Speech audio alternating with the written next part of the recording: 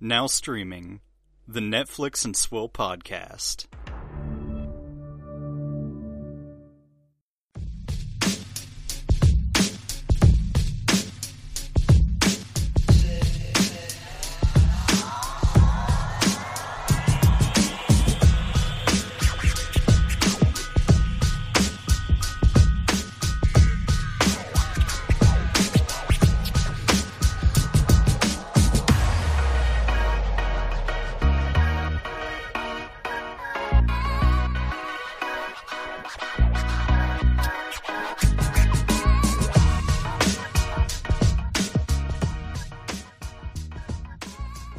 Hello, ladies and gentlemen. Welcome to the Netflix and Swill podcast, your source for Netflix news, reviews, and booze. I'm Caleb. And I'm an Australian mercenary guy. You can tell by my voice that I'm very Australian.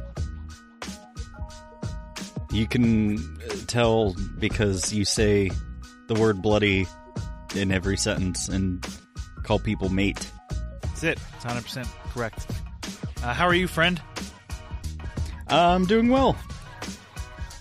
I had a pretty good weekend. I spent pretty much all day today while I was watching things. No, I watched trying things. to complete my Pokemon Soul Silver Pokedex. There you go. Yeah. My joke was that I watched things, which I did. There's a movie called Things from 1989 that we watched yesterday. It's made by Barry J. Gillis. John Carpenter's The Things. No, Barry J. Gillis wishes this was a sequel to Things, because then maybe people would have liked it. It's shot on video. It's really bad because everyone is ADR'd over top of everyone's delivering lines on screen, but then everyone has really bad ADR over top of it, and the Foley work is incredible. Except when they don't want there to be Foley work, where there's just no sound at all. Someone will fall over and it should make a bunch of sound, and it's just silence. Okay. It's on Amazon Prime for those of you who are interested in wasting away 84 minutes of your life. By that I mean I laughed so fucking hard at the first 5 minutes, because the first 5 minutes are so ridiculous. After that, it's just kind of I see what they're doing here for this. This is actually kind of boring, but Things. Go search it out. I recommend the first 5 minutes because you will laugh your fucking balls off. Okay. I want to talk about one other thing really quick. And this isn't going to go in the direction you think it is, so don't try to cut into a different segment real quick. The NFL draft was this weekend. And, we as a society like feel-good stories. So the NFL draft thought they could, jump on that. So, basically it was one in every 5 draftees, they would come up with something being and this person's parents died. Or their father was on the side of the road helping somebody fix a tire and they were struck by an oncoming car. And it's wait a minute, what? Why are you telling me all of these personal tragedies for these people? I'm sure they're not okay with that. I'm sure they'd just rather just be a thing that no one fucking talked about, but instead is being brought up on a national fucking stage for no reason. My favorite one of these was somebody's bio hit. It said their mom was addicted to drugs for 16 years. And it's the fuck? Stop exploiting people's personal tragedies in order to make them seem interesting. They're football players. We shouldn't be talking about their personal struggles throughout their entire lives. Talk about them playing football. I don't know. That's it. The NFL draft was weird. I enjoyed my time watching it, but it was fucking weird.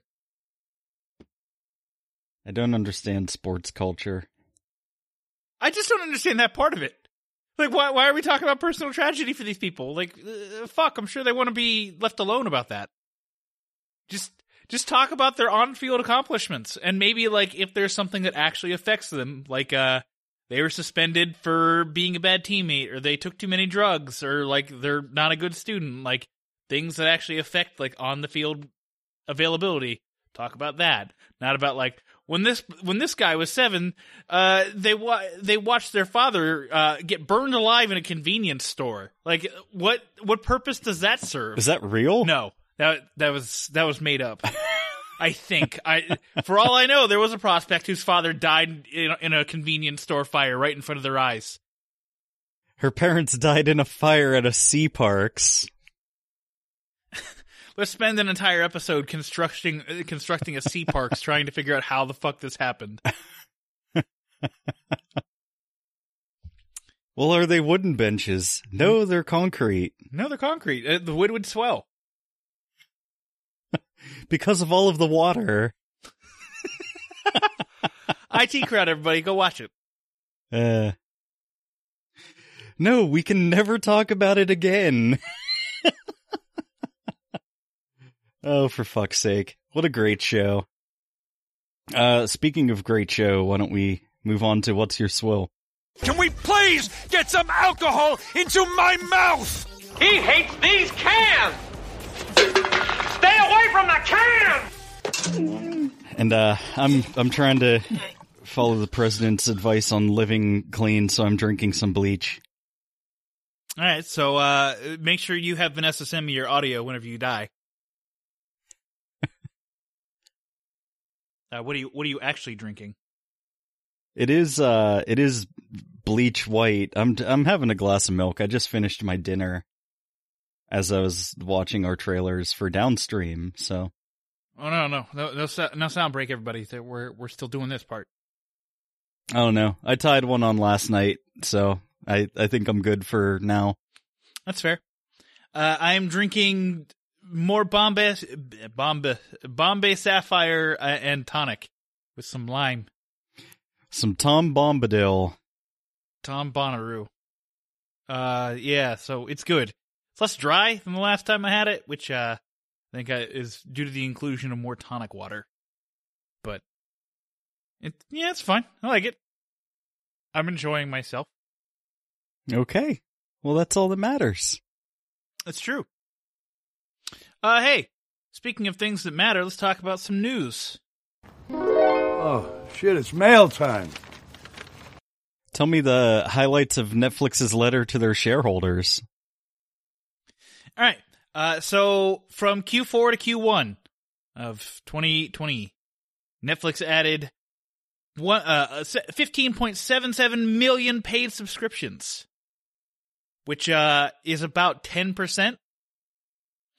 I know at one point last year I said they're never going to add subscriptions at a ridiculous clip, like 10% ever again. Needless to say, I did not expect a global pandemic in order to help them do such things. So, it is what it is. The average monthly revenue for Q1 was $1.92 billion. So they're almost at that $2 billion a month alchemy equation. Because, they can't get money from just subscriptions. They have to be, getting it from somewhere else, probably stealing it from Donald Trump. The devil. Yeah, you're the devil's son. We have viewing numbers. Ozark Season 3 was viewed by 29 million people. Some of these are projected because they came out late in the quarter. Tiger King projected to be viewed by 64 million people, which makes perfect sense considering how popular it was. Love is Blind, 30 million people.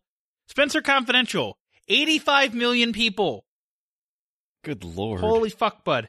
And Money Heist Season 4, or Part 4, whatever the fuck it is, 65 million people. So that is arguably their most popular non-English language show. And Netflix, I got this wrong. I read this wrong in their initial report. They actually issued $1 billion worth of junk bonds in order for just a quick cash flow influx, which doesn't make sense to me. You're the only company that's mildly profitable at this point. Why are you doing such things? Pay down your debt. So it turns out they're not paying down their debt. They're just getting an influx of cash for this time period, which oh, good. I guess makes some kind of sense, being that they're still trying to pay productions, they're still trying to pay workers and such. So I don't know. It also depends on the interest rate on these junk bonds. Like, if it's a negative interest rate, well, they're issuing it, so actually it wouldn't be a negative interest rate. I don't know what's going on. I don't know why they're not just paying down on their debt. That's what they just should be doing. But, I don't know. I'm one man. I have one opinion. I want to point out also, whenever Netflix released their stockholder meeting thing, they promptly shut up and then promptly precipitously dropped because everyone was like, for their Q2 anticipation, they were like, we don't know how, coronavirus is going to affect anything. And everyone's like, oh no, they don't know what that means. So that means we have to fucking sell, everybody. Sell. So my tip to you guys is, Netflix always does their stock calls on the 20th or the next available day afterwards of, April, July, October, and, January. So, if you have Netflix stock, wait until that comes out, wait until the shareholder meeting comes out, and then sell.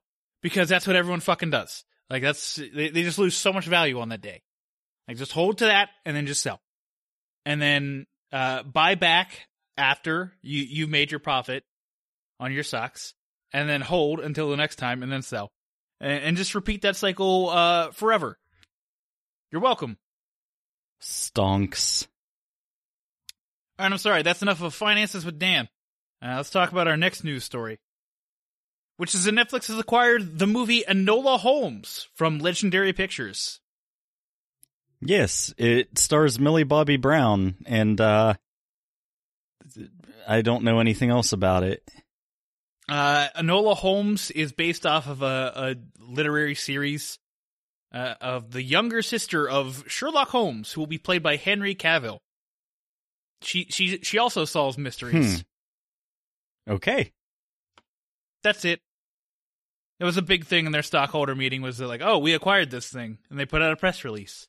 So good enough. All right. So in an interview with comicbook.com, Deborah Ann Woll, who played Karen Page on Daredevil and other Marvel Netflix shows, says that since Daredevil got canceled, she's struggling to find work and hasn't had an acting role since then. It's because her agent's bad. She needs to fire her agent. Oh, 100%. Like, I thought she was some of the best parts of those shows. Like, she always let, like, this grounded center, for that superhero life. She was in one thing. It was a Blumhouse movie released in January, so that means it was garbage. So, I don't remember what it was called. I think was it Truth or Dare? No, it wasn't Truth or Dare. I can't remember. She was in one of those, and that was, like, her only role I saw her in outside of, like, the Marvel Netflix stuff.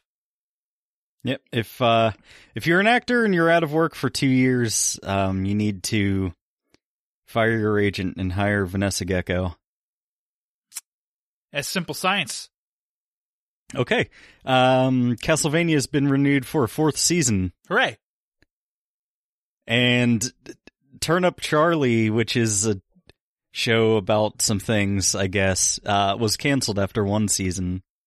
All right, so I did some research because, like, I saw that just on our television today. Like, Turnip Charlie has been canceled. I'm like, what fucking show?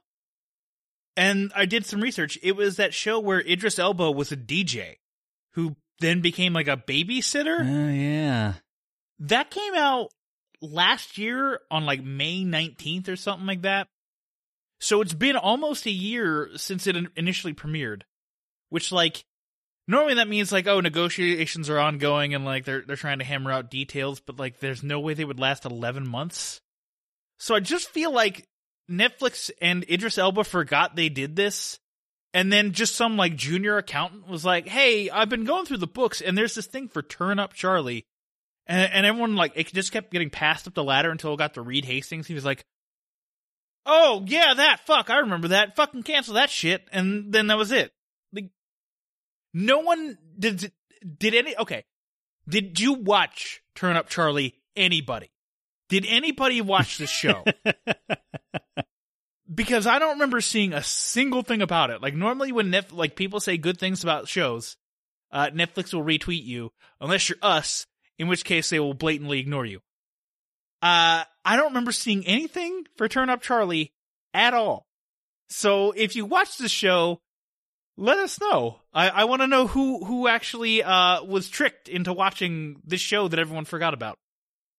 Do you remember when Idris Elba said he was a serious actor and that Marvel movies were beneath him, but then he did this and The Dark Tower and Cats? Did he actually say that? He actually did say that. Because he said he'll never be in a Marvel movie because it's beneath him, and he considers himself a fine actor. Is he drunk? He's Heimdall. He's Heimdall. Does he not know that he's playing in a fucking Marvel movie? Wait, is that the dude who controls the Bifrost? Yes. Are you sure you're talking about Idris Elba and not somebody else? I'm pretty sure, because, like, I think it was in reference to that, because, like, Heimdall dies. Yeah, Heimdall dies in Infinity War. Yeah, and he was just like, because people wanted to see his character come back or whatever and do stuff, and he was like, no, that's beneath me, or whatever. Like, yes, I know he was already in one, but... Okay. I don't know, I guess, like, after he got his enormous paycheck for it, he got shitty about it, or whatever. But then he was also in Hobbs and Shaw, and that movie's some balls. And then he rapped. I think he rapped in Turn Up Charlie, too. So that should teach Idris Elba. Don't rap in anything. But Beast of No Nation, though. Yeah, I can't remember the exact context of that, but, like, I know he came out and said, like, a bunch of shitty stuff about Marvel movies. Oh, I'm sure. It was cool to hate on Marvel at that point. Yeah. And now we don't get Marvel movies because things. Because we don't get any movies. Yeah, except for some upcoming stuff to Netflix in Downstream. Baby, I can't control the internet. That's my favorite line! What a segue. Thanks, friend. The first is for a movie. It's called The Lovebirds. We talked about this last week, how Paramount optioned this to Netflix. So here it is, everybody. I guess this is sort of like that movie Date Night or whatever. Mm-hmm. Do you remember Date Night? I do. Steve Carell, Was Tina that the Fey. name of the movie? Yeah. Yeah, I remember that movie. They, I don't know, they're out doing things and things go awry and it gets crazy. How will they deal with the crazy situation? Well, don't shit on it too much because that's our topic for the week it comes out. So be prepared to be very disappointed, but don't get disappointed just yet. By the way, I entirely reworked May. Because you showed no interest in the Eddie. I'm sure you're going to show no interest in our next thing, Hollywood, which I had big question marks because I didn't know how I'd feel about it. How do you feel about it, friend? It looks alright, I guess. I don't know. It's done by Ryan Murphy, who has done such things as American Horror Story, American Crime Story, The Politician. We want that trophy. I don't like anything Ryan Murphy's ever done. Oh, he also did Glee, apparently. I don't like anything he's ever done. So I'm probably going to skip this. I was going to say the one actor in this was Blaine in Glee.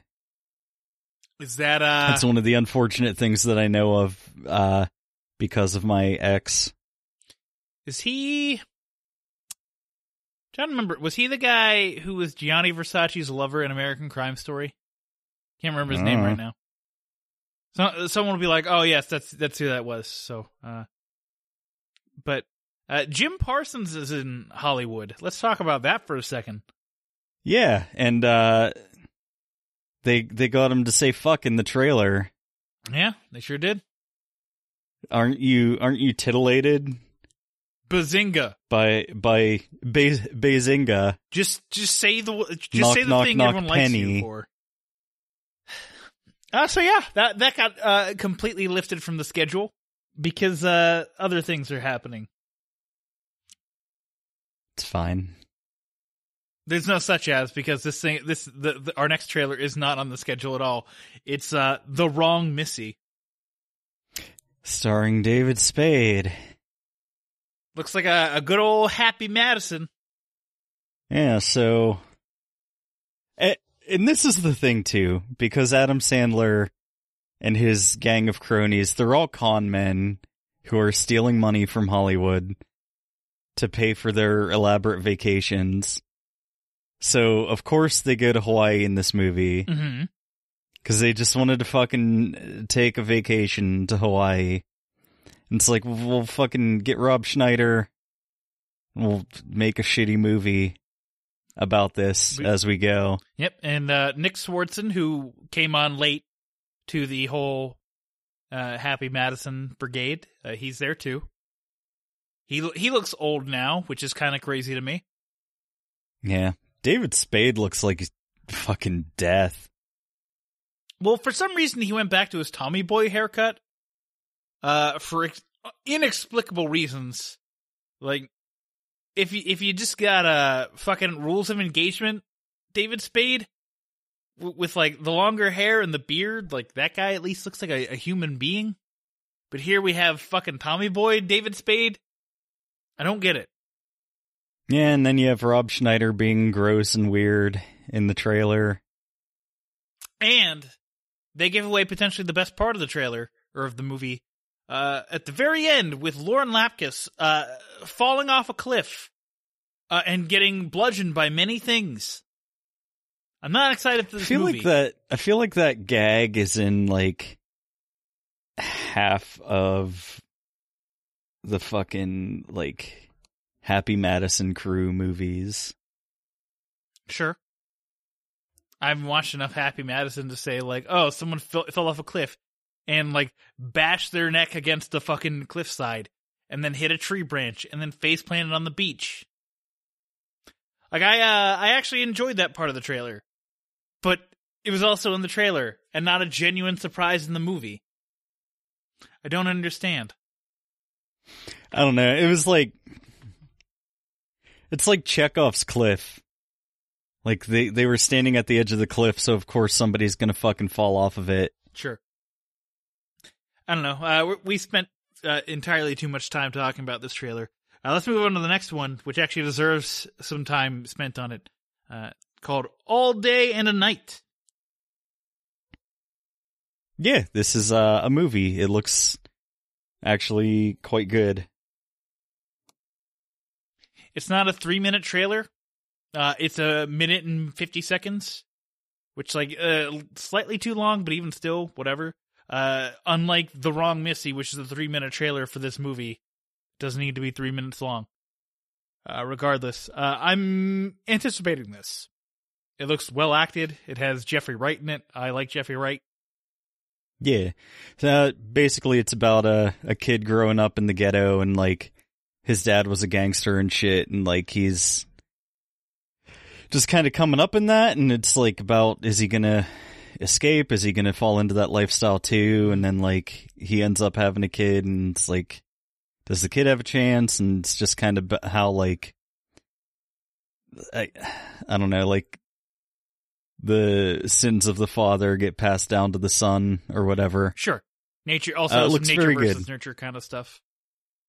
Yeah, I'm anticipating it. It's actually like a movie that, you know, probably should have been seen in theaters, but instead is going to be on Netflix because that's the only place we get movies anymore, which I'm fine with.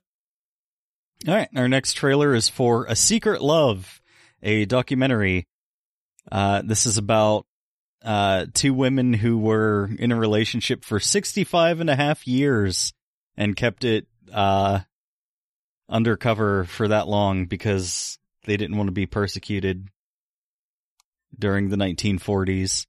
It looks really interesting. Also, they were, or at least one of them was part of the female like baseball league in the 40s, like when all the men were at war. So yeah, So watch A League of Their Own, and then watch this to get their full backstory. Yeah. Yeah, I don't know. It's a documentary. I rarely take the time to watch documentaries, so if I get to it, sure. Yeah, I don't know.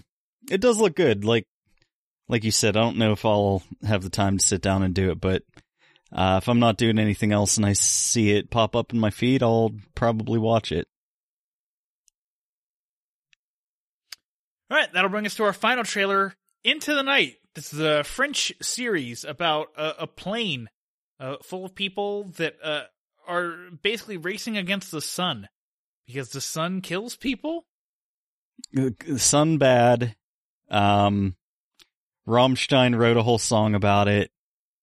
The sun's very bad and dangerous, and you have to run away. That's it. It's a movie about the sun killing people. Yeah. Inexplicably a series. I don't understand. Do planes go faster than the rotation of the Earth? Sure, I think. Because they gotta go west against the rotation, against the rotation of the Earth. I mean, it depends on the plane, obviously, but I think so.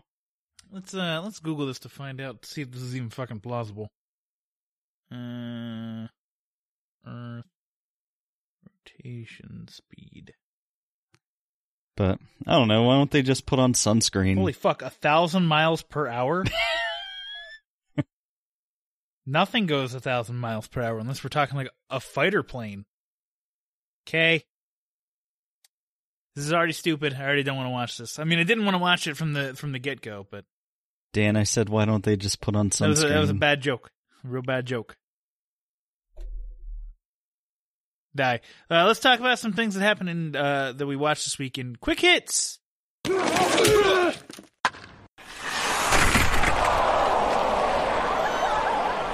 right. I watched Nailed It Season 4.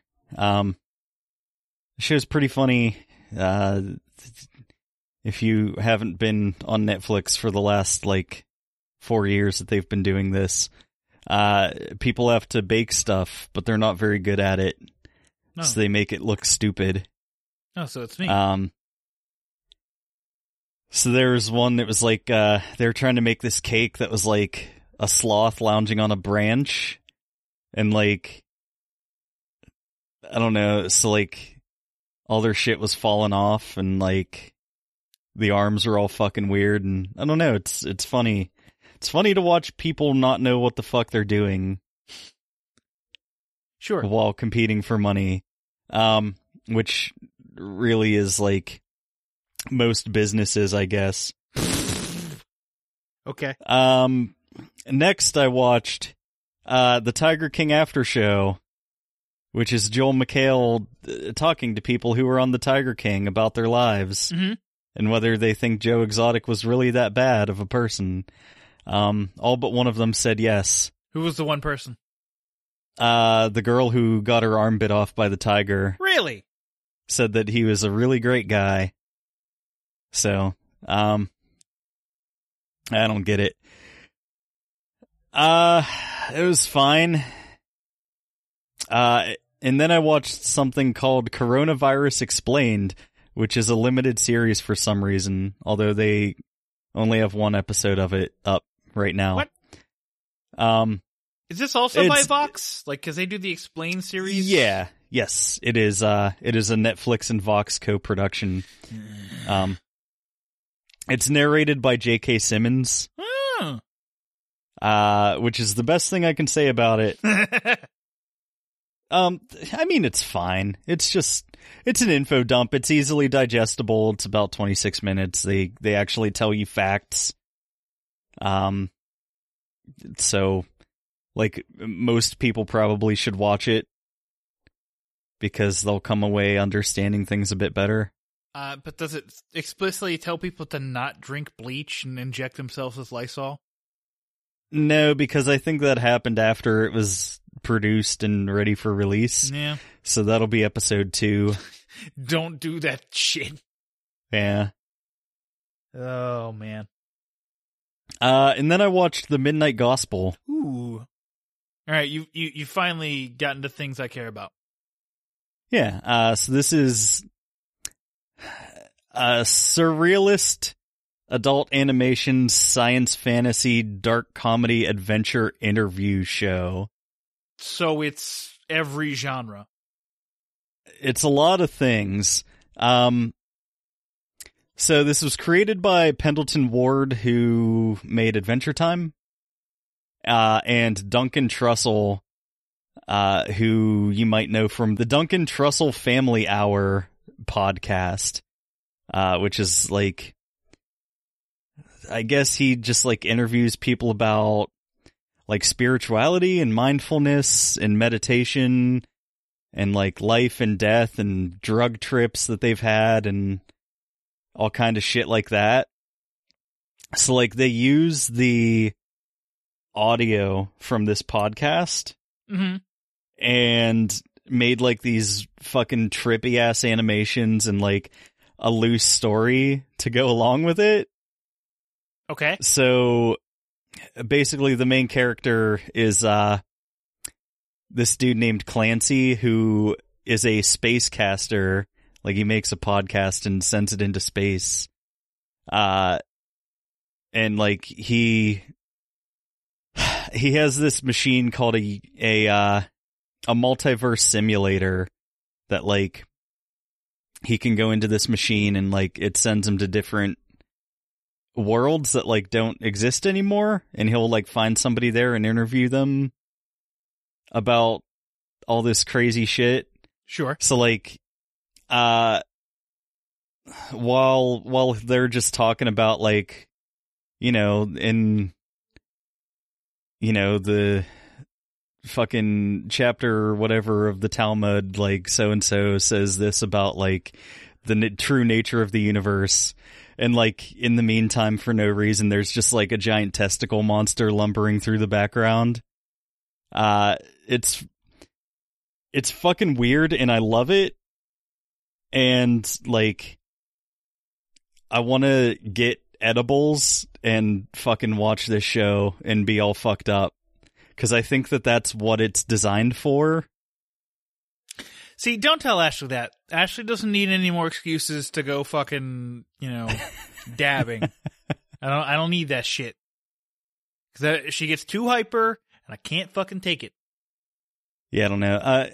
This show makes me wish that like I could use marijuana, because legally, the few times that I've done it, like, makes me very paranoid, and I don't have a good time, and I feel like I'm gonna have a heart attack. You just explained why I don't smoke marijuana. Because I fear that I will be paranoid and will not have a good time. Yeah, some people just react poorly to it, and I'm one of them. I mean, I'm already super paranoid as it is, so. It's a cool show. It also came out on 4/20/2020, so. Sure did. Which Duncan Trussell's birthday is also 4/20. So, that's neat. Okay. No Star Trek for us this week? No Star Trek. Boo. Well, I watched a series of movies again this week because that's just what I do. I started with It Comes at Night, which I knew nothing about, really. And it turned out to be like the perfect quarantine movie because it's basically about like this family who lives off in like this cabin in the middle of the woods. It's isolated from everything. And there's this disease that's going around and killing people. The opening scene and sequence is about an old man who is infected with this disease, who they kill and then burn his corpse in fear of infection. And then a dude shows up who kind of looks like Kit Harington, but isn't Kit Harington. He brings his family eventually to their house, and then is their little kid sick? Who knows? It's a very paranoid movie. It's well acted. It's very simple. Like, there's not really much to talk about. Like, I liked it. If you're one of those people that's like super paranoid about the pandemic and that kind of stuff, don't watch this movie. But if you're looking for a pandemic-y movie that is just like not about the illness, but more about like how society breaks down and how everyone doesn't trust each other, this is that movie for you. Then I watched Inception, from 2010 because, like last week, I can't stop watching things from 2010. It's a Christopher Nolan movie who is Caleb's favorite director of all time. Did they have to go deeper, Dan? Eventually, they couldn't go deeper because they went to limbo. Oh, did they hit Dream Bedrock? No. They found Hermes there actually, and Barbados Slim. These are references to Futurama, who both of those characters are limbo champions. Yeah, that's good. I like that movie a lot. Barbados Slim, last time I saw you were in Barbados, and I'll be going back there after I kick your tubby ass. This is the one thing that I can't. Like, I actually can stand Ellen Page in. So that means Christopher Nolan is an all-time great director. Just based off of that simple fact alone. And I don't understand why you hate him so much if he can make Ellen Page a tolerable actress. I don't know, I really liked her in The Last of Us. Fuck off. So yeah, go watch Inception again. Because it's been a while. Also, like, or in my case, for the first time ever. Oh, really? You should watch it. I recommend it, actually. You remember when I borrowed it off of you for like a year and a half and I never watched it? I think you still have that DVD. Because I was just like, fuck it, just keep it. Because like I got the 4K set of the Christopher Nolan filmography. I was going to say, I'm pretty sure I gave it back to you. I think I said no, keep it because I just got the 4K Christopher Nolan collection. Well, then maybe I just own it and didn't realize I have it. That's fair. It's on Netflix. I mean, it doesn't matter. Watch it. You should. I think you should watch it once, like, and then decide from there if Christopher Nolan is a human being that you can tolerate as an artist. And then I watched this movie called Every Time I Die. Now, this is Ashley's favorite movie of all time because she quit watching after 20 minutes. Ashley's in the room because I'm about to have her come on and talk about something. But oh no. Yeah. So basically, the basic premise of this movie is that this guy is having an affair with a woman who has a husband who's in the army. The guy returns from army. They all meet up and go to like this remote cabin by the lake. This guy then approaches our main character and is like, "You're fucking my wife," and kills him. And then that guy's spirit travels into one of his friends. And it's basically just like a video game from that kind of an aspect. Because like every time someone dies, or as the title suggests, every time I die, that spirit goes into a different body. And then that person just assumes that body for the rest of their life. It's very bad. It's not well acted. Like the best actor in the movie is the gay brother from Ozark, the gay redneck brother, and people who watch Ozark know who I'm talking about. There's a really cool third act twist that they then proceed to over-explain for about 5 minutes, which then ruins that twist entirely and makes me hate this movie.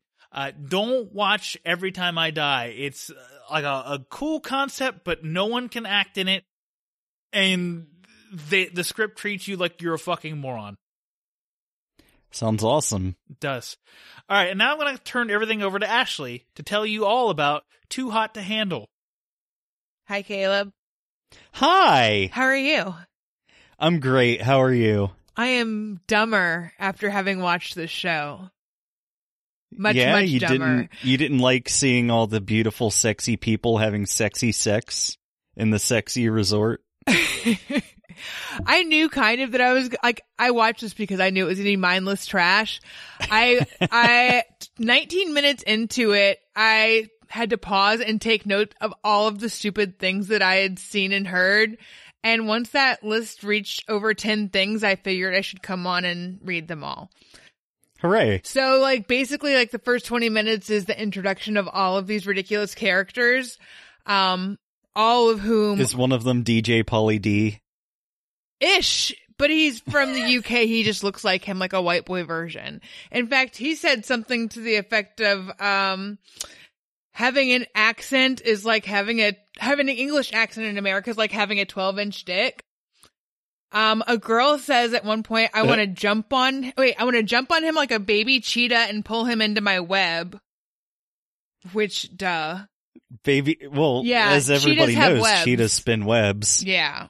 They're they trap their prey And why wrap them up and inject them with digestive fluids to later consume them. Everybody knows this. Obvi. Like I said, I'm dumber. There was a guy who said that he is like a star. He has his own gravitational force, which I actually thought maybe I was stupid and he was smart for a minute. So like I Googled it. Stars do not have gravitational forces, everybody. That is not physically possible. Wait, what did you just say? The guy was like, I'm Kells. I'm like a star. I have my own gravitational force. And you're saying that stars don't have a gravitational force? According to Google. But stars are extremely massive. They would have a lot of gravity. I looked it up on Google. So everything that is comprised of matter exerts gravitational force on every other object. oh my God, maybe I should have gone on this show.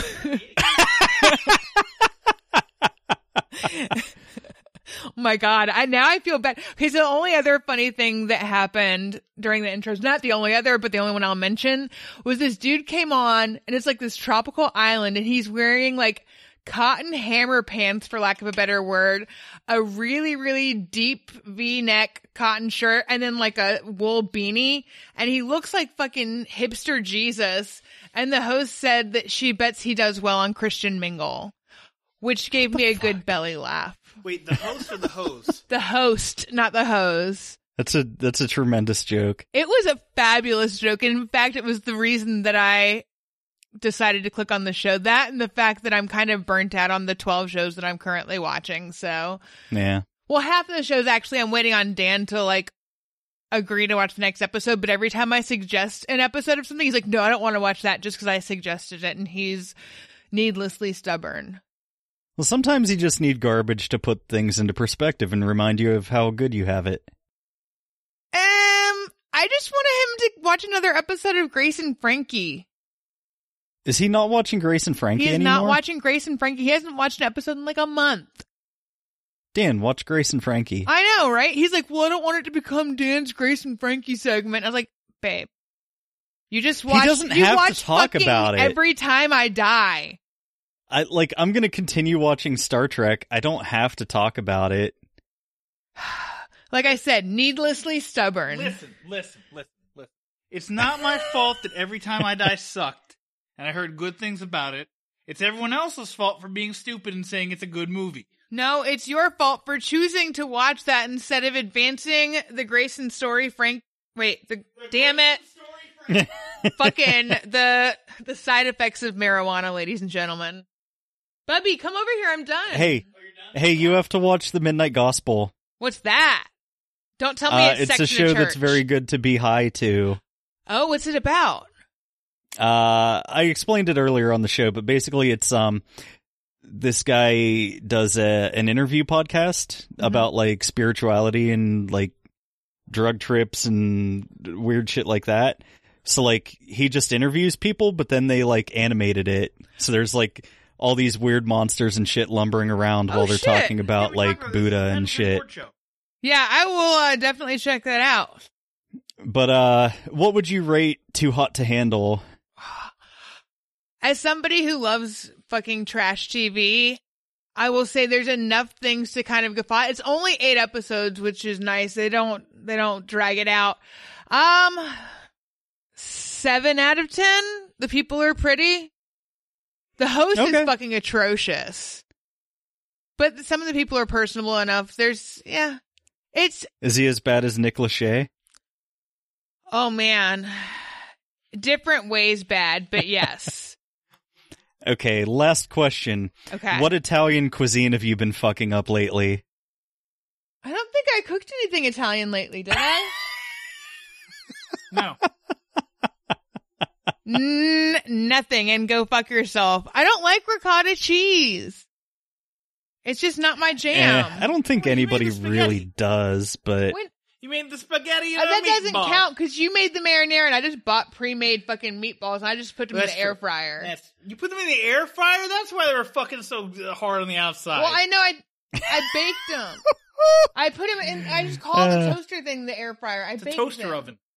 Whatever. I did this to you guys. Oh my god, you guys. He needs to go to work. I work every day.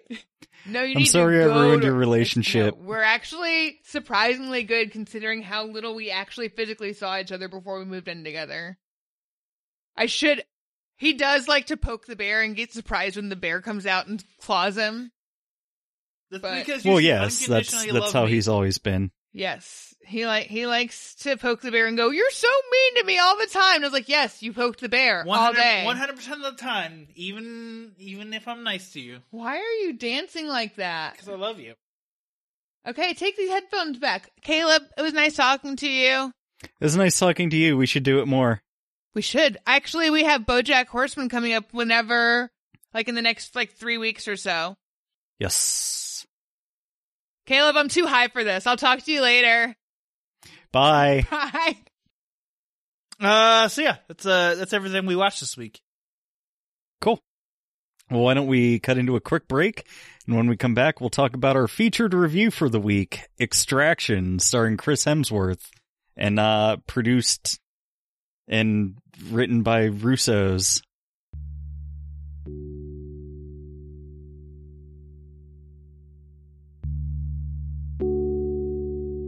Can you imagine a world immune to all forms of cancer?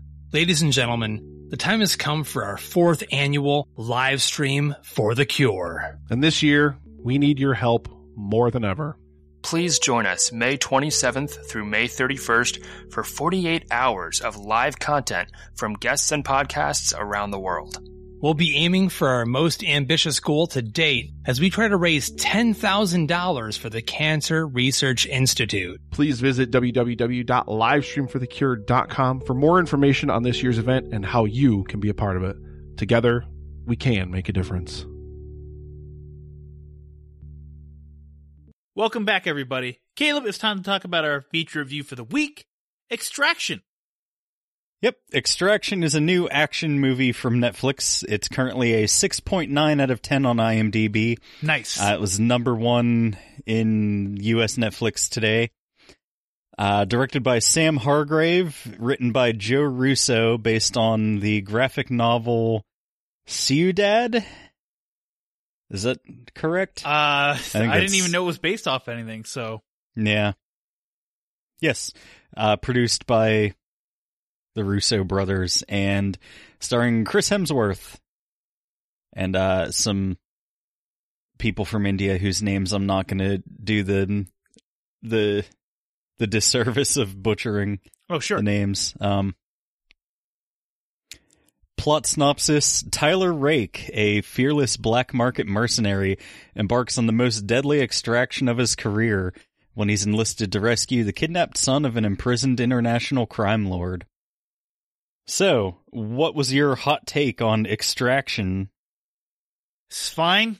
It's fine. Like, I don't know. Like, just to talk about this really quick, I think John Wick has, like, completely ruined action movies for me as we go forward because, like, yes, Chris Hemsworth put in some time on this, but he didn't put in, like, the Keanu Reeves time in on this, where it's like, he has all the gunplay down, like, he's doing all his own stunts and stuff like that.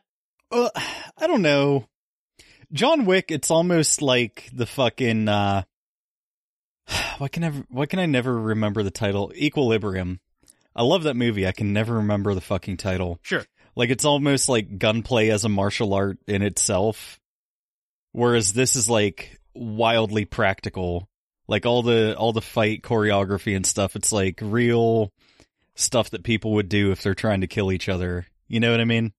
Yeah, sure. Not to step on your dick, like, Right. Continue with what you're saying, but like, you get, like, you know, it's the star. It's not like, oh, we're clearly trying to play the camera around it, not being our star in the movie. Like, Keanu Reeves, like, he's doing these moves himself, like, and like I said, I'm sure Chris Hemsworth's doing a lot of this stuff himself, but, like, every now and then there's like this quick cut, and it's like, oh, that's clearly not Chris Hemsworth taking this punch or whatever. So I don't know. Yeah, and that probably was my biggest problem with the movie, is just the camera work. There's a lot of like kind of sweeping camera work, and it's very uptight into the action. Like, I would like some wider establishing shots, but like you said, they're probably trying to hide the fact that it was a stuntman. Right. But like, it's not a bunch of like choppy cuts and stuff. Like, it's not like a fucking Batman Begins action scene like I was bitching about the other week. Like, they have like continuous shots. It's just that they're very up close, and the camera's like sweeping around. Like, in a lot of it, you almost feel like a voyeur watching like over their shoulder as they're running through these like crowded marketplaces and stuff. Well, right. And the big claim to fame this movie is going to have is that giant one shot, like in the middle of the first act, where, you know, he's rescued the kid and they're like doing that driving sequence, and then they crash the cars, and then, you know, they go up through that. They're in that like apartment building complex or whatever. Yeah. Like that's a very impressive one shot sequence. Like, that's going to be like the number one thing everyone points out with this movie is how great that one shot is, because it really is really good. But otherwise, like, yeah, this is an action movie. Yeah, and I will say, you know, John Wick notwithstanding, and also because I haven't seen John Wick's 2 and 3, and I only watched the first one begrudgingly because you made me. But like, this is probably one of the best action movies I've actually seen in recent years. Like, probably since, I don't know, Dredd was the last thing that was like kind of in this vein that I really cared for. Sure. It has a lot of DNA from Triple Frontier. Oh, yeah.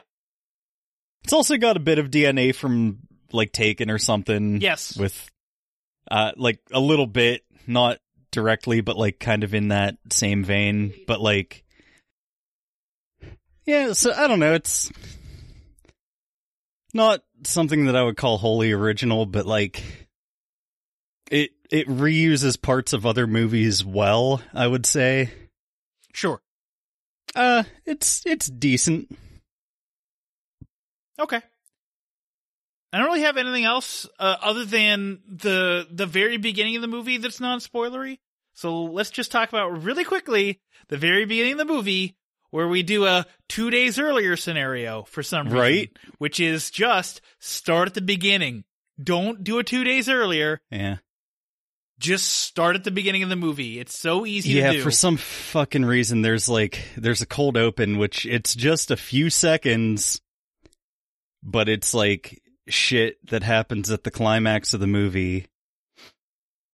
It's like, just fucking start at the beginning. Like, it's a minute of screen time, and for most people, it's not a thing that actually matters. But, like, to me, it's like, I don't want to see, like, I want to see the context of this. Like, in reality, all it is just like a guy struggling to cross a bridge, and he sees visions of a child playing on a beach. Very extremely blurry visions of a child on a beach. And it's like, well, I have no context for this. Like, why are you showing this to me? Just start at the beginning, and you can explain the context of such shots. Yeah. I don't know. I guess the only other thing I'll say before we get into spoilers is, like, there's some things in the movie that I don't know if they tried to go too much in just like real world logic of how shit like actually happens in real life. But like, in terms of like being a movie, some of the ways that like things resolve at the end of the movie are like really disappointing from a movie standpoint. Yeah.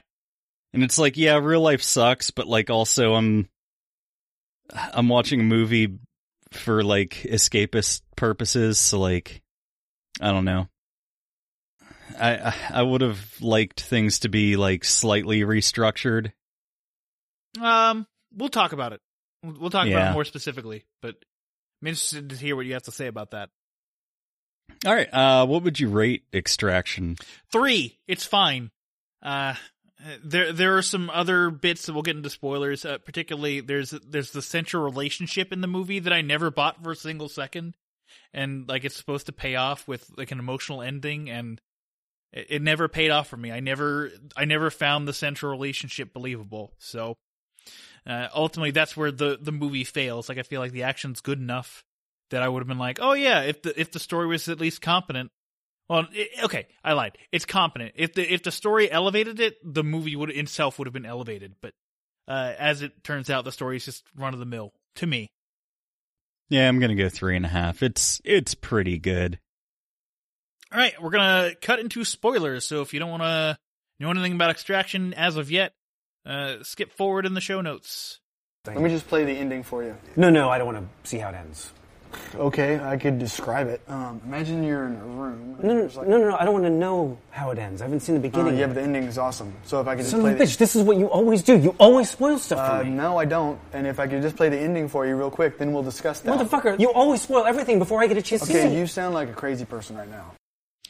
All right, so we're in spoilers. So, yeah, the relationship between Tyler and Ovi, like, up until, like, the third act, like, they have a conversation, like, right at the beginning of the third act, where Ovi is just like, so you just think of me as a thing. And Tyler's like, pretty much, yeah. And then after that, they have, like, this emotional bond that feels completely unearned to me. I don't know, like, Tyler, like Chris Hemsworth character, like he's a fucking mercenary, like he's just doing it for money, but like he forms this emotional bond with the kid, which like if that's just kind of how he is, like how has he survived this long as a mercenary? Right. And like to me it would also be different if Ovi was younger or his actual son in the movie was older, and you know we got to an age where like he and Ovi are like the same age, so it's like makes sense. But instead it's like his kid is like 6 when he dies, and then he just continues being a mercenary because like he doesn't care about life, or that's what's implied. Maybe his kid would have been Ovi's age, you know. I don't know, like there's no real, I don't really understand why Tyler has a connection to Ovi in any kind of capacity. Other than he's just a really swell guy. Yeah. Like, it was just like, oh, I'm a mercenary. You're a mission. That's all you are to me. And I'm a mercenary. I do murders for money. Yeah. And he even says such things. Mercenaries do murders. So like, yeah, for this movie to elevate itself, that central relationship had to be better than it was. And you know, I don't know. I don't think either of them are bad actors. I just don't think they're good enough actors to elevate it to the point where it needed to go. And I don't know if the story was written out well enough for that relationship to be elevated to the point where it needed to go. Because we get a couple useless subplots to this movie. Yeah, I don't know. On one hand, like, this is a 2-hour movie. They had all the time in the world to flesh out that relationship more. Mm-hmm. But also, like, I feel like they made an effort to, like, get to the point and keep the action moving as much as possible. So, I don't know. I would agree with that if they didn't have that whole subplot with Farad, the thief kid. Or like the kid who becomes like the junior to the main bad guy. Like if you just excise that useless entirely, character number 26. Yeah, excise that character entirely, and I'd agree with you. But we still spend about 10 minutes of screen time on that character for some reason, and he's beyond useless to the plot. And unless there's going to be like an Extraction 2, where that kid becomes like the main bad guy for Extraction 2. What was the point of his storyline? Yeah, and that's one of the unsatisfying things that I was saying from the ending. Like, I don't know, just like show him getting fucking gunned down, holding up a convenience store or something. Yeah, like he kills Tyler, seemingly, with a bullet through the neck, and we'll talk about the final shot of the movie here in a minute. But like, they all miss despite being trained professionals, they all miss their shots on a kid standing still because that's how it works. Well, it was because of the emotional moment. Yeah. Yeah. But like, I mean, I'm fine with that of like the protagonist dying because like, yeah.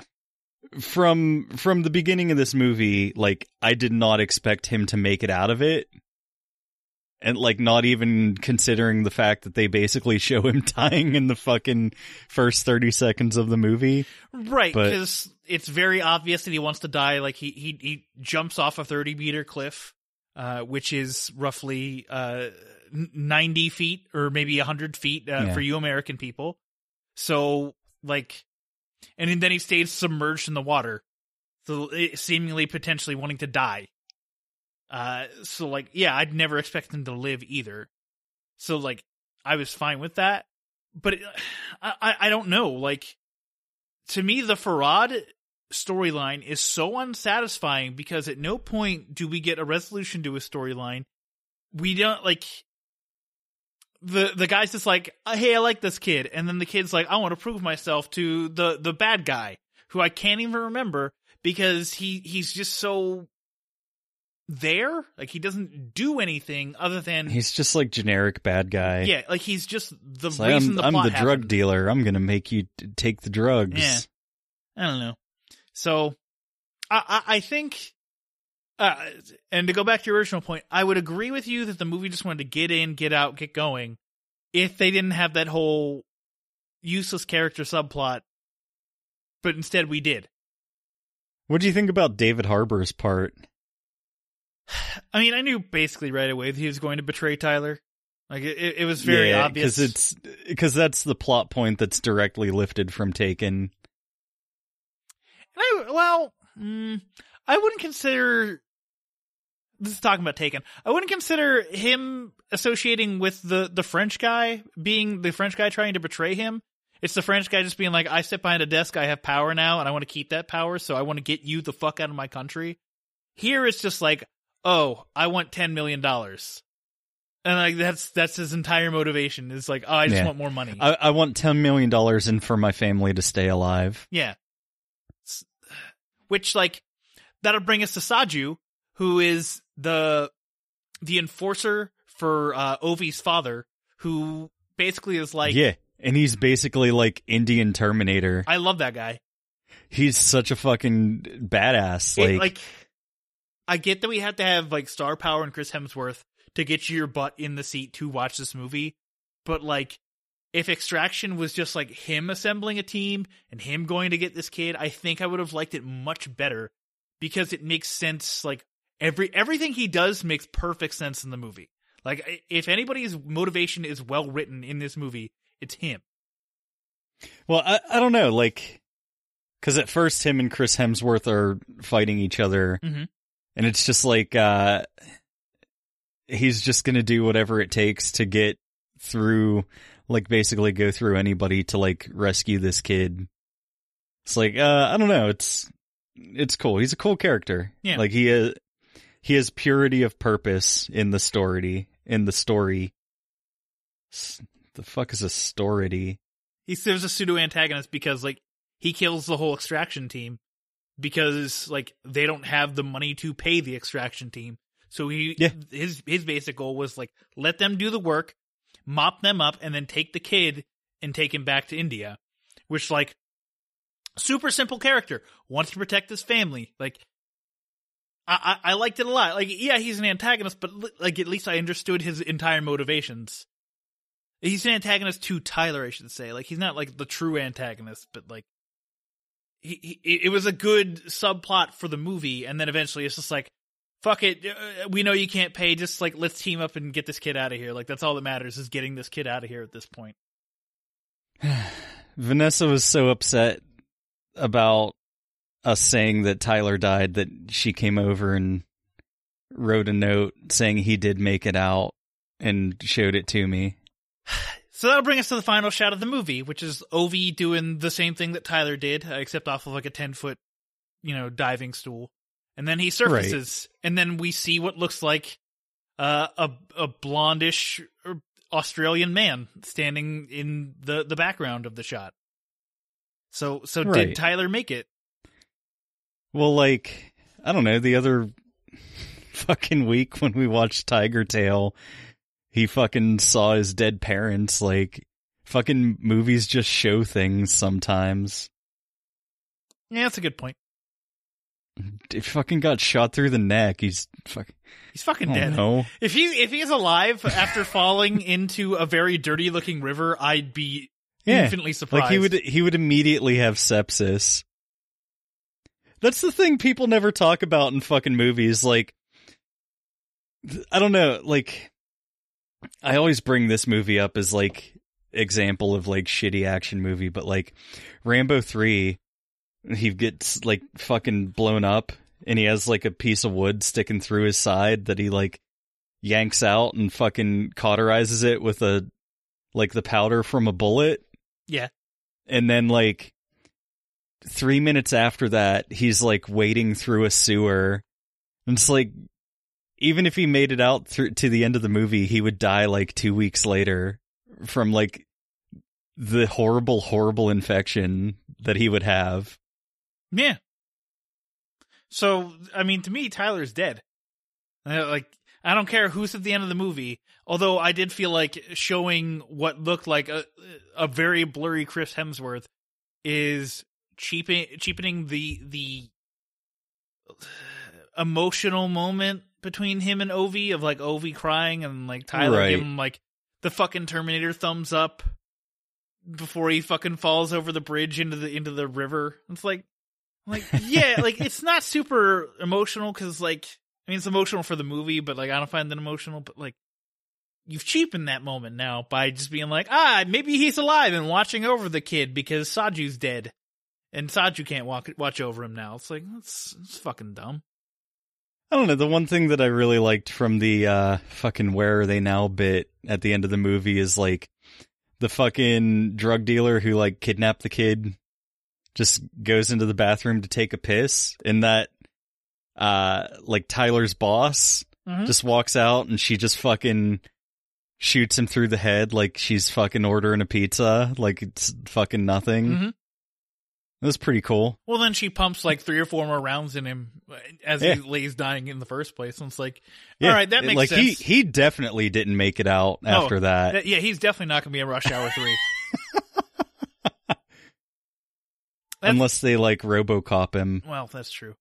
But like, I like that because it's like, okay, I work with Tyler. Like, this is my like, that's also what makes me think that Tyler's dead, is because like, she shot him like multiple times. Like, it's like, fuck you for killing my friend, you piece of shit. Like, I hate you. Yeah, and like, that's the other thing, because like, they're all mercenaries. Like, there's nothing to gain from that except pure vengeance. Yeah. Like, that was very much a passion killing.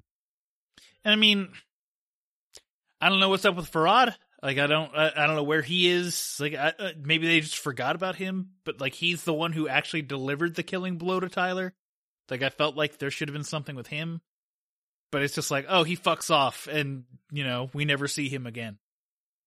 Yeah, like I said, like, I wish they would have just showed him, like, trying to rob somebody, and they just, like, shoot him, and he just dies in, like, a stupid, shitty way. Yeah. Because he was a stupid, shitty character. Yeah. Is there anything else you want to say about Extraction? No, I actually did have fun with it. Like, it's not bad. No. Definitely enjoyable, definitely worth a watch. I will say there is one dodgy CGI effect.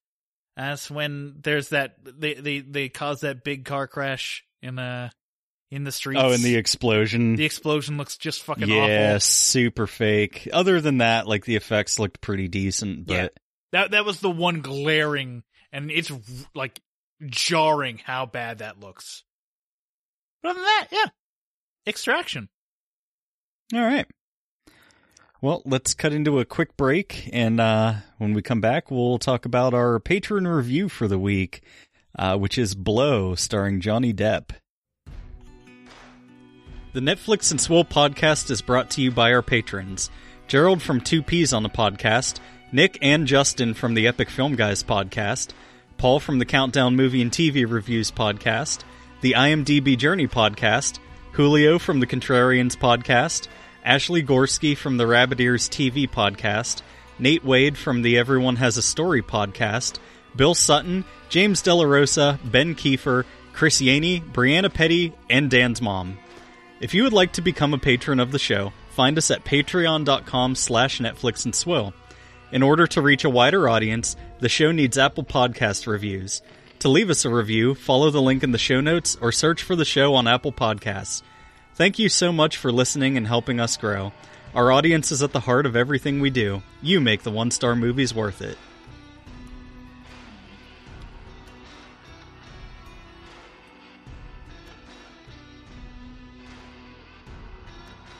Welcome back, everybody. Caleb, it is time to talk about our patron review for this week, Blow. Well, fine, if you don't want my money. You mean, if we watch terrible movies, you'd give us money? Well, sure. Mr. Caleb, welcome to the patron review segment.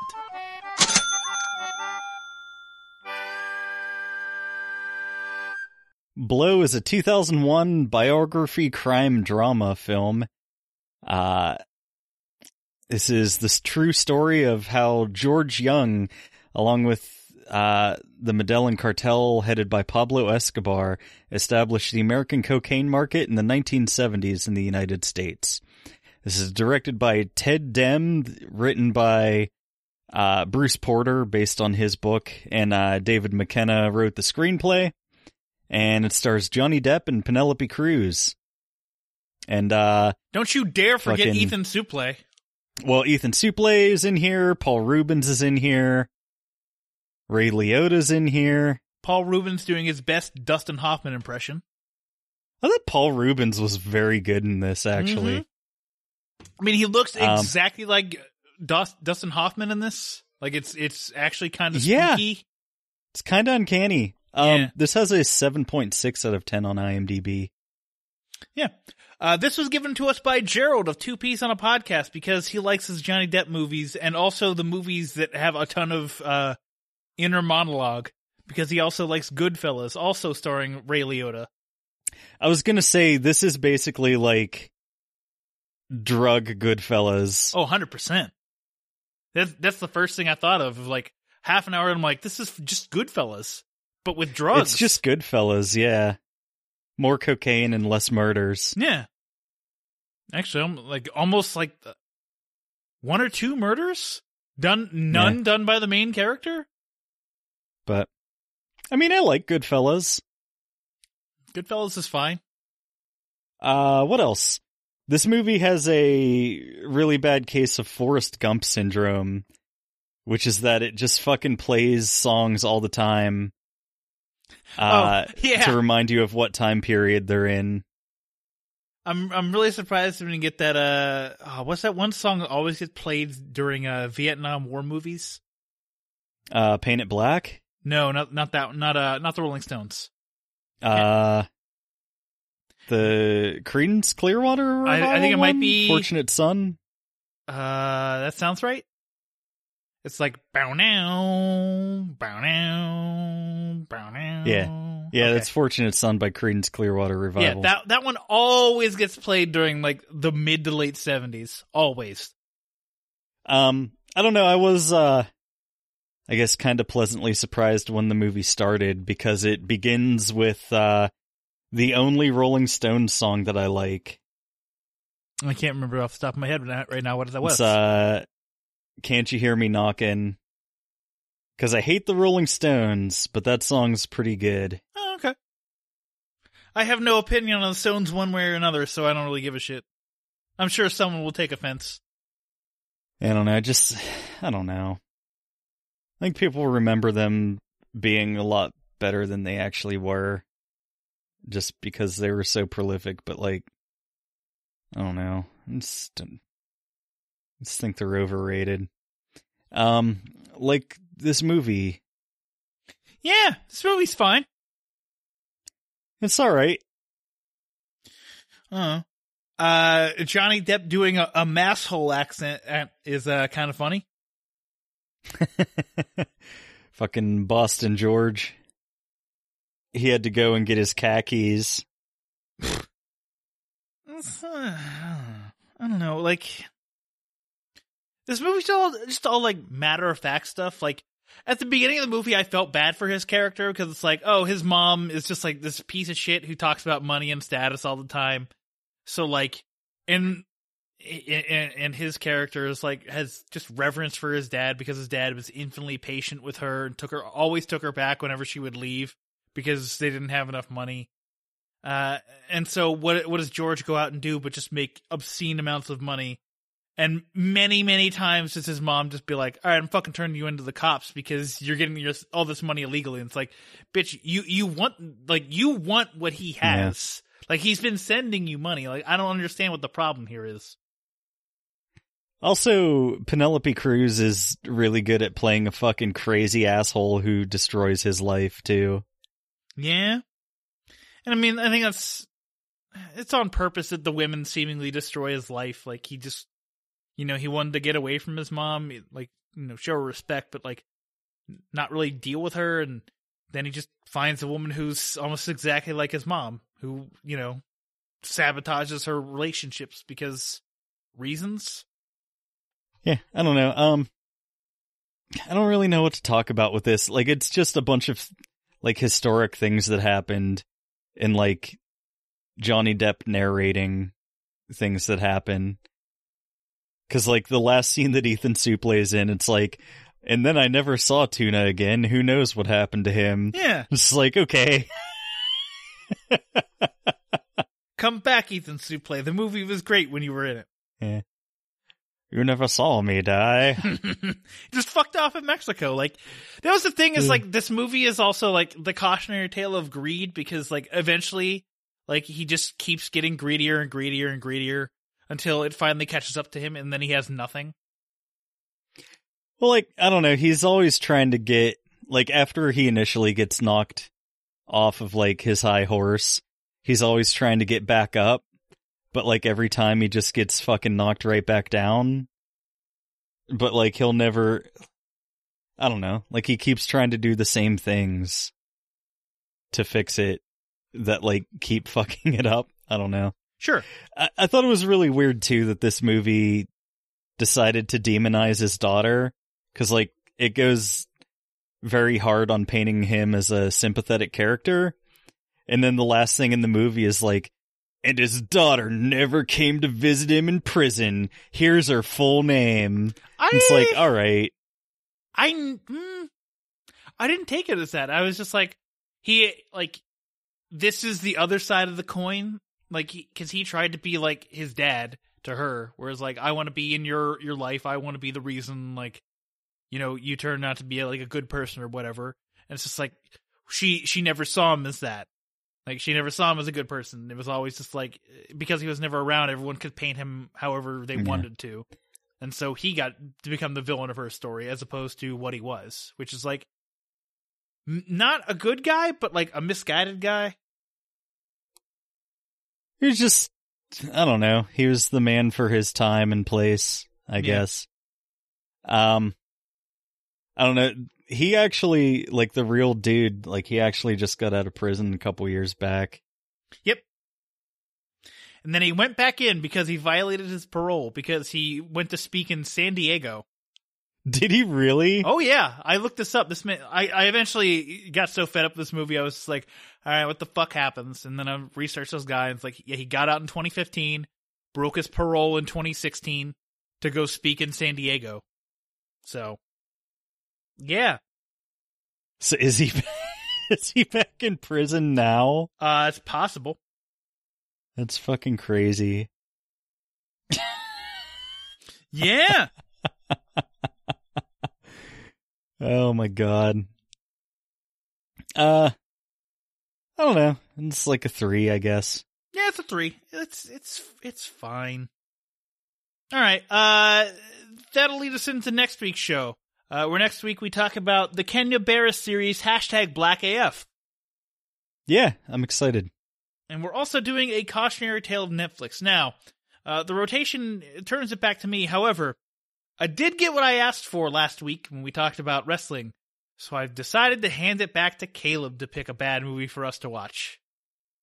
Well, Dan, you fucked up. Okay. Next week, we're gonna watch and review Indiana Jones and the Kingdom of the Crystal Skull. There we go. I don't hate that movie like everyone else does. I don't understand the hatred of that movie.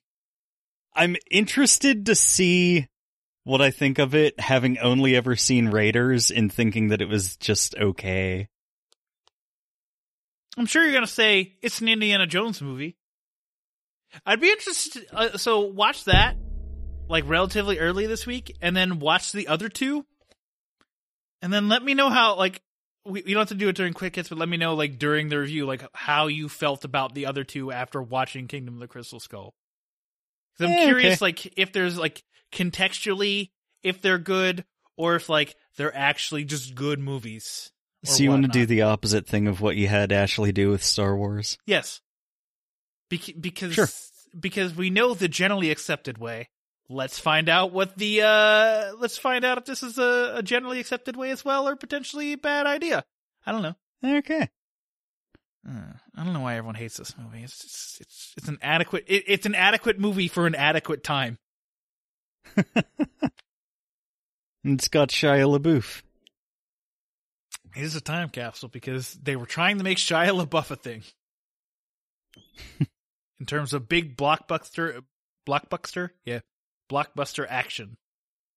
You remember when he showed up to some red carpet event with a paper bag over his head that had "I'm not famous anymore" written on it? No. I don't pay attention to celebrities. I don't give a fuck. Fuck them.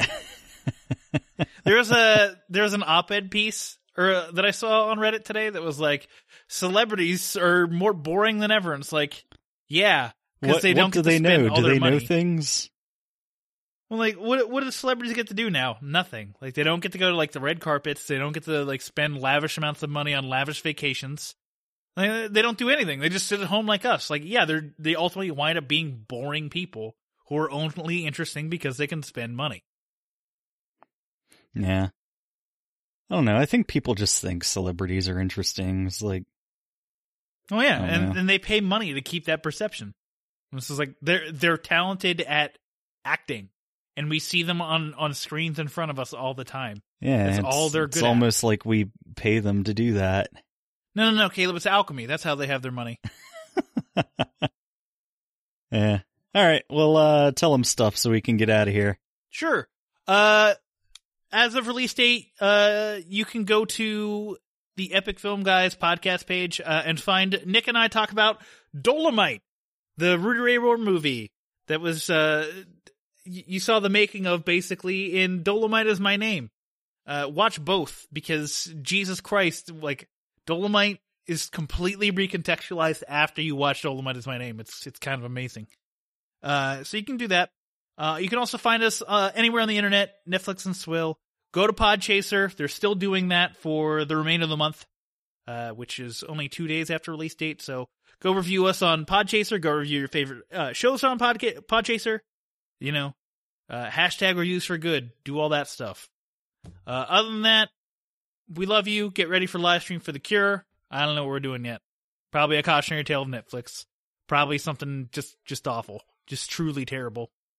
This also came up under my search for Indiana Jones and the Kingdom of the Crystal Skull. For live stream for The Cure, we should watch and review Undercover Grandpa starring James Caan. Sure. That's it. We did it. Undercover Grandpa, everybody. That's our live stream for The Cure segment. I hate you. I hate myself. All right. Well, until next week, this is Caleb saying we'll see you next Tuesday.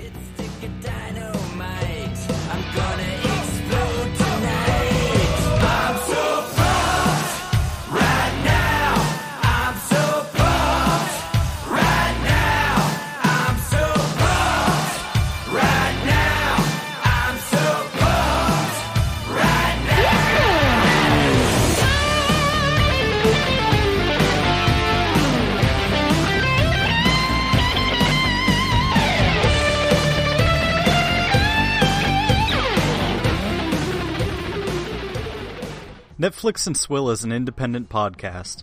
As such, we believe in the scrappy underdogs of the podcast world. If you're an indie podcast and would like us to run your promo on our show, please contact us. The little guys need to stick together. If you enjoy what we're doing, please consider leaving us a review on Apple Podcasts and telling a friend. The more we grow, the better the show will be. Thank you for being part of the Netflix and Swill family.